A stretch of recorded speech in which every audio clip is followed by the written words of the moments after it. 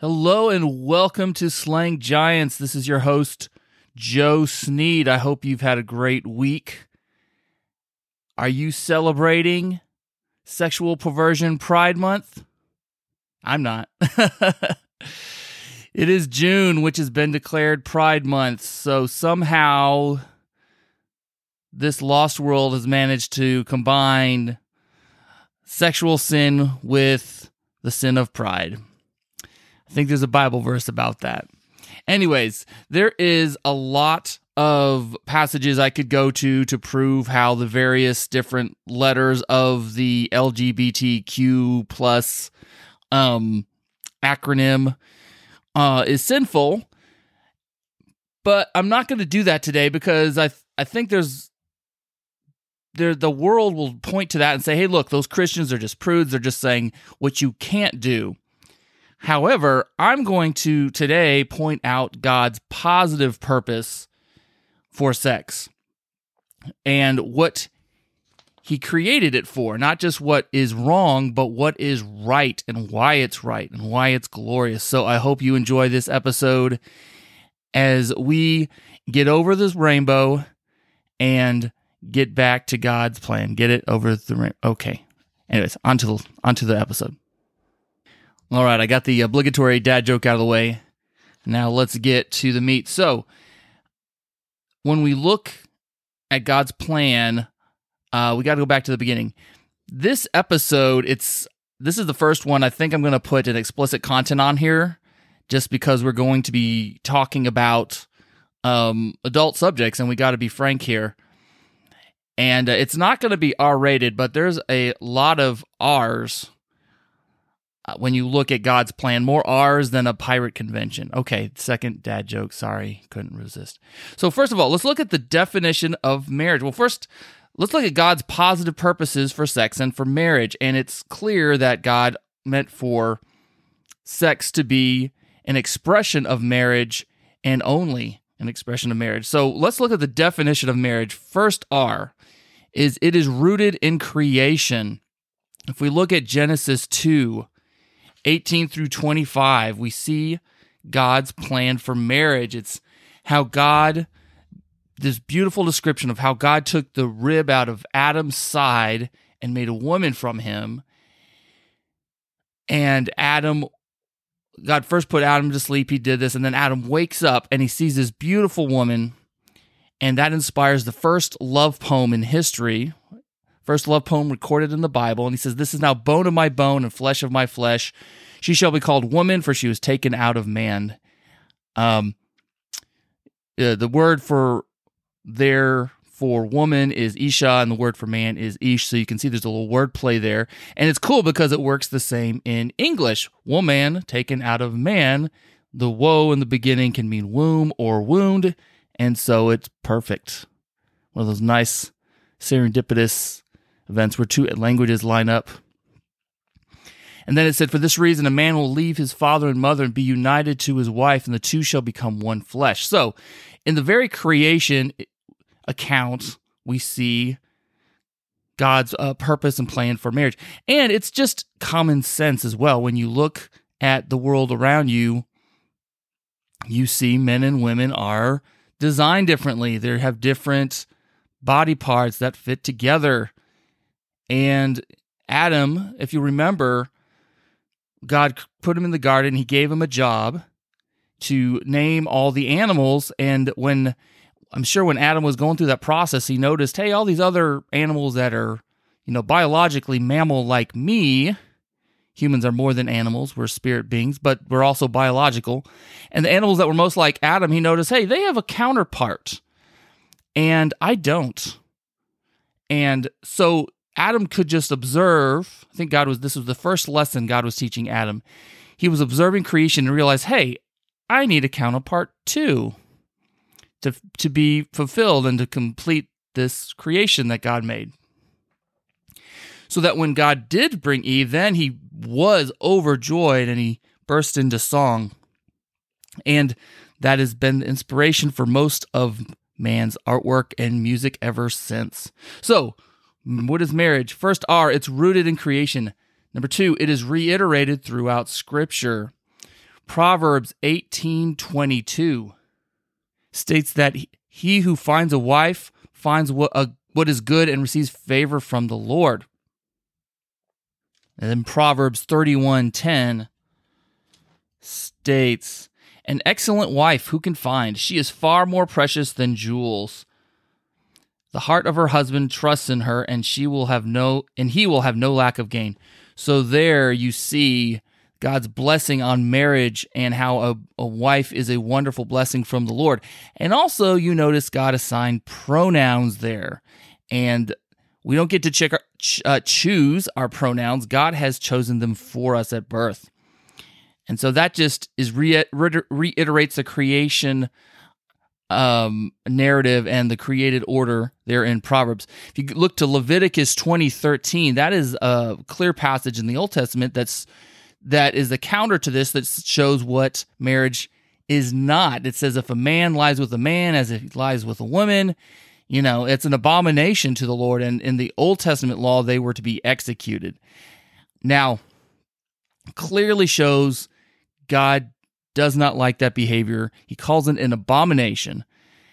And it's true, in the New Testament, the penalties for these sins were removed. They're not stoned or executed anymore, but that doesn't mean God likes it anymore.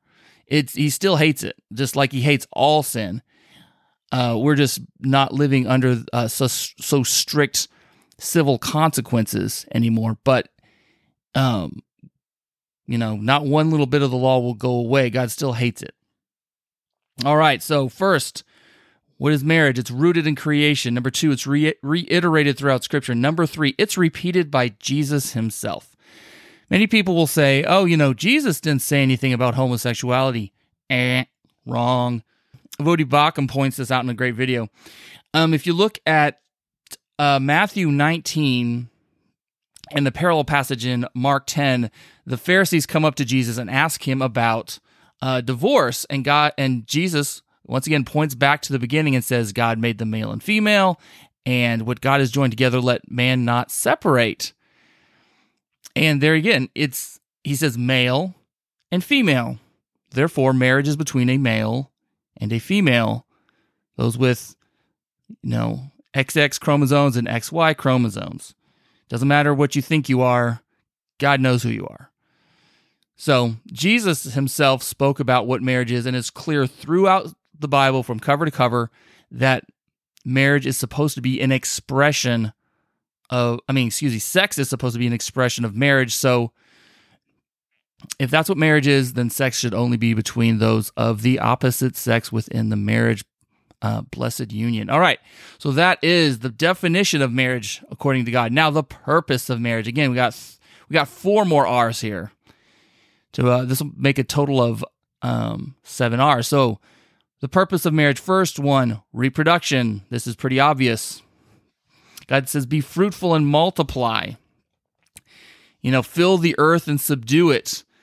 And then he gives them the means to do so, which is through marriage. This is interesting. God's first command to humanity. It's not a negative command. It's a positive command. And God's first command is have lots of sex. God's a good God. and because he wants to bring glory to himself, and one of the ways he does that is to fill the earth with image bearers, those who bear the image of God. And then he gives us dominion over the earth. He says, have dominion over the fish of the sea and over the birds of the air and animals of the land. So first purpose of marriage and sex, of course, reproduction. Number 2, representation. Now, this is often overlooked, and this, I think, is a key of why people, sometimes even Christians, we miss the importance of sex, is because, number 2, it represents something. It's not just for pleasure or for reproduction, though it is for those things, but it's also a representation of spiritual realities. God meant these to be living lessons for the world to see, for us to learn from. Now, the interesting thing is there's 2 representations here, and I'll go through them both. First of all, marriage is meant to be a representation of the Trinity. That's right. This was pointed out to me by a Hebrew man who had become a Christian, and he's a Hebrew scholar. And so let's look back. It's at Genesis 1, 26 through 30, and I'll be reading from the ESV. By the way, I'm not going to read all these passages. They will be in the show notes, but I'll read this one. So in Genesis 1, 26 through 30, God says, "Then God said, let us make man in our image, after our likeness, and let them have dominion over the fish of the sea, and over the birds of the heavens, and over the livestock, and over all the earth, and over every creeping thing that creeps on the earth." So God created man in his own image. In the image of God, he created him. Male and female, he created them. That's in the verse 27. I'll just stop there. Now, notice how the duality there of both the singular and the plural. And this, again, points to God's nature. And a lot of people say that there's no evidence of the Trinity in the Old Testament. Well, actually, there is. It's all over the place. And here's a classic example. God is Trinity. He's one in being, but three in person. And we're made in God's image. And so when God made beings in his image, he made them both singular and plural, as much as created beings can be. I mean, God's above creation. He's holy. And so only God is one being and three persons. But the best picture he made in all of creation is mankind within marriage. And, God, and look at God's pronouns here again. He says, if they're plural, he goes, let us make man in our image, after our likeness. And so, it sounds like God is plural, though if you look at the Hebrew, the verb God said, God is plural, but the said is singular, and that's throughout the whole Old Testament. But then when he made them, God said, it says, so God created man in his own image, singular. In the image of God, he created him, singular. Male and female, he created them. And then there's plural. So it just is a picture. Humans and the married couple is a picture of one unit, but multiplicity of people within it. And again, in Genesis 2, it says, a man will hold fast to his wife, and they shall become one flesh. So just reemphasizes how they are a unity, but they're also distinct persons, but they're united in a bond of love that creates more life, creates another person in the image of God. Now, the Holy Spirit is not created, of course, but he does proceed from the Father, and this is the best picture that we get in creation of this. So that's the first thing that sex and marriage is supposed to represent, and that is the Trinity. The second thing that marriage and sex were created to represent is Christ and the church. Paul says this in Ephesians 5, beginning in verse 21. And this is the ESV. Wives, I'll start in, verse 21. Submitting to one another out of reverence for Christ. Wives, submit to your own husbands as to the Lord. For the husband is the head of the wife, even as Christ is the head of the church, his body, and is himself its Savior. Now as the church submits to Christ, so also wives should submit in everything to their husbands. Husbands, love your wives as Christ loved the church and gave himself up for her, that he might sanctify her, having cleansed her by the washing of water with the word, so that he might present the church to himself in splendor, without spot or wrinkle or any such thing, that she might be holy and without blemish. In the same way, husbands should love their wives as their own bodies. He who loves his wife loves himself, for no one ever hated his own flesh, but he nourishes and cherishes it just as Christ does the church, because we are members of his body.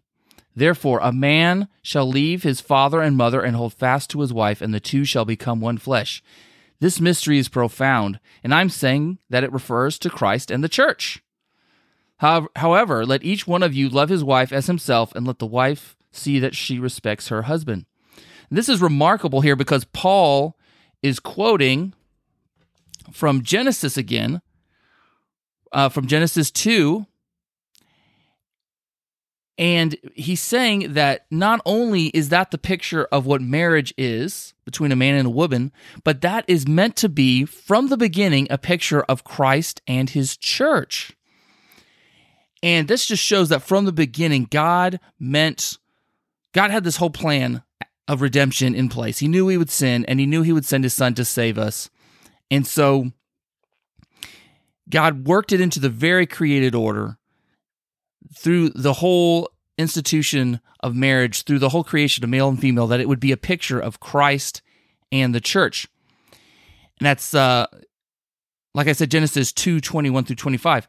Now, that's interesting. I mentioned earlier, I talked about how God, he brought all the animals to Adam, and Adam named them and ruled over them. But no helper, no suitable helper was found for him. So God put him to sleep, he wounded Adam, made a little cut, took out his rib, closed it back up. He pierced his side, pulled out the rib, and made woman from his side.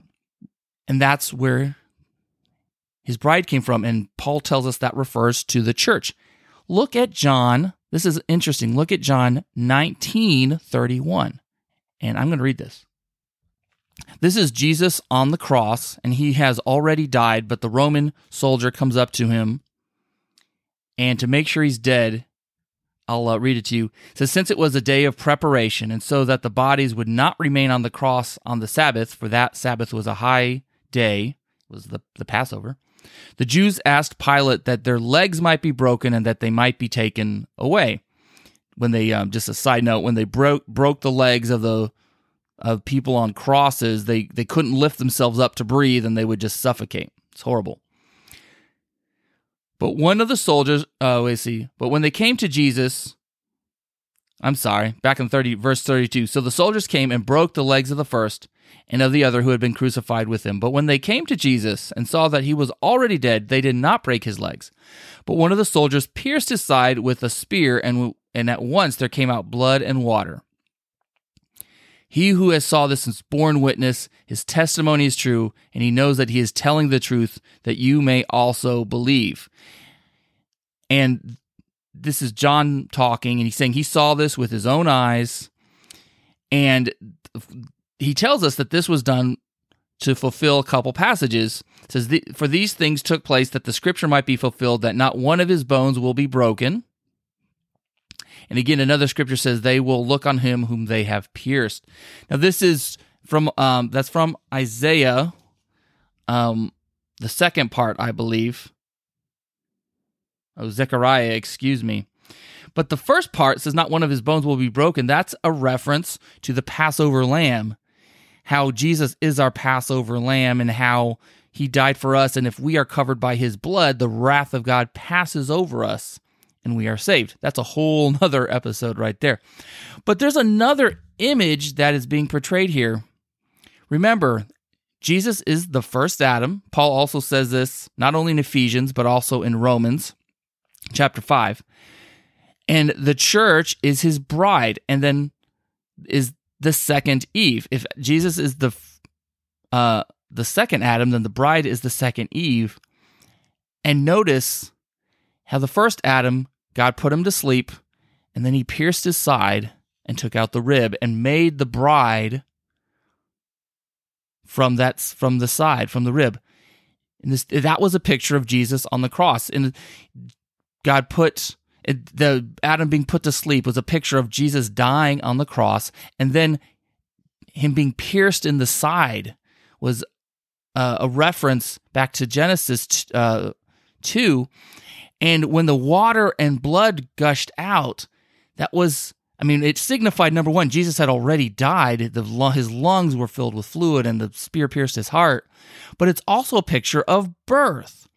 Jesus was giving birth to the new bride, to his church, just like Adam, in a sense, gave birth to his wife, and that's why he named her woman. Double meaning, she has a womb, but she's also taken from his wound or womb, from his side.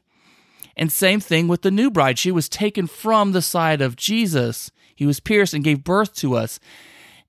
And so the bride of Christ is the new Eve. And then on Pentecost, when the Spirit, the breath of God, it's the same word, came and breathed into those gathered together, it was like a baby who had been born taking his first breath, or in this case, her first breath, and coming to life.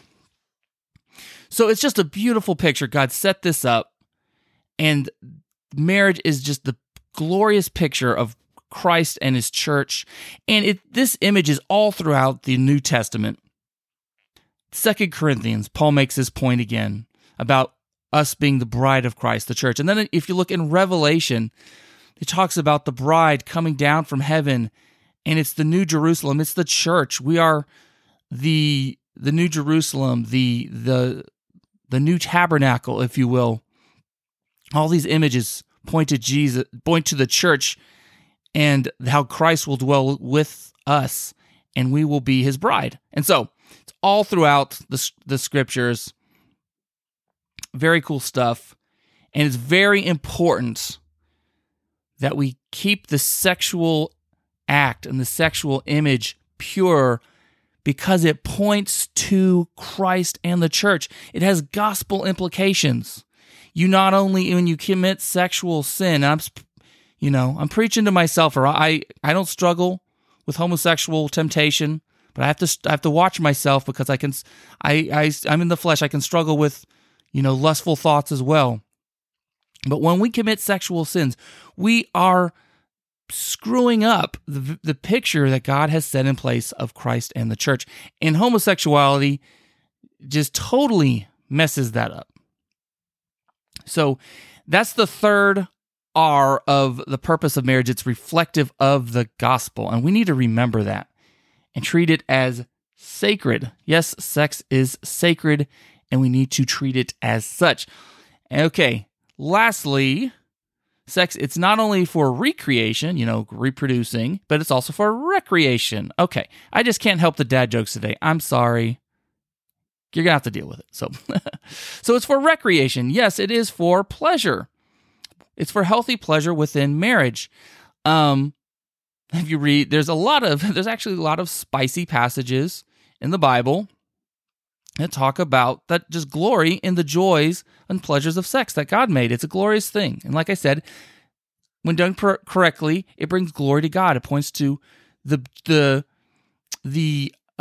very joy that the Godhead enjoys and within itself, between the Father, the Son, and the Holy Spirit, and the joy that the church has with her bride, Christ, and with joy he has for his bride. And that brings me back. Actually, I want to back up. I forgot to mention, how can marriage and sexuality and the different genders point to both the Trinity, the different members of the Godhead, and Christ and the church?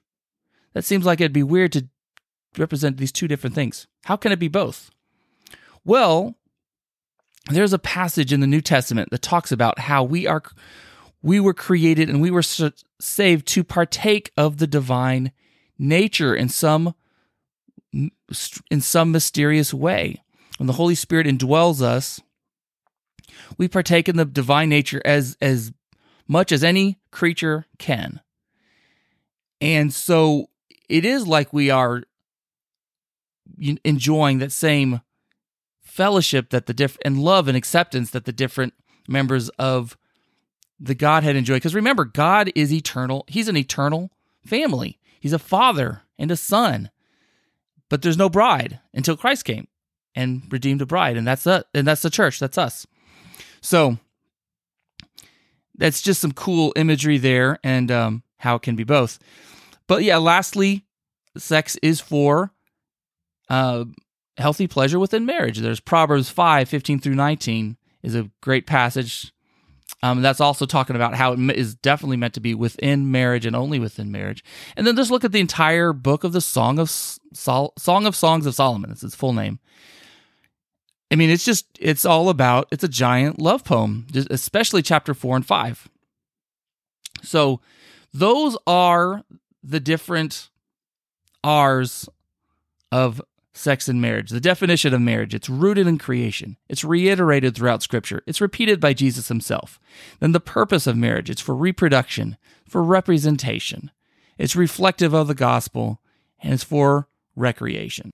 So as a side note, I just want to let you know that I'm only talking about the sexual aspects of marriage here, of course. Marriage is also, it's meant to be a safe haven from the storms of the world. It's supposed to be a place of love and respect. Like I said, it's supposed to be a picture of the love that's within the Godhead, it's Him itself, and within our relationship with Christ and the church. That's the ideal we strive for through the Holy Spirit by His grace. It's also a place of training and nurture for children. And marriage, of course, husbands are supposed to love their wives, provide for them, provide for their families. And wives are supposed to support their husbands in that. So that's, I hope this has been edifying to you and positive, not just saying, these sins are bad. But I want to look at why they're bad by looking at what God's plan was. You know the fake, the forgery by looking at the real, by looking at the real. And God's original creation is glorious, and it's by His good design. So anyways, have a great rest of your week. Enjoy this month that God has made, and take pride in,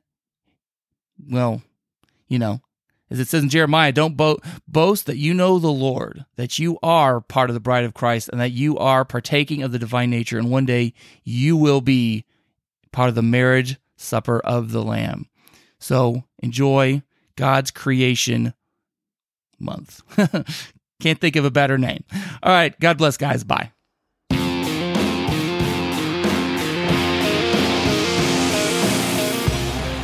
If you've enjoyed this episode, please consider donating to SlayingGiantsShow.com and subscribing to our email.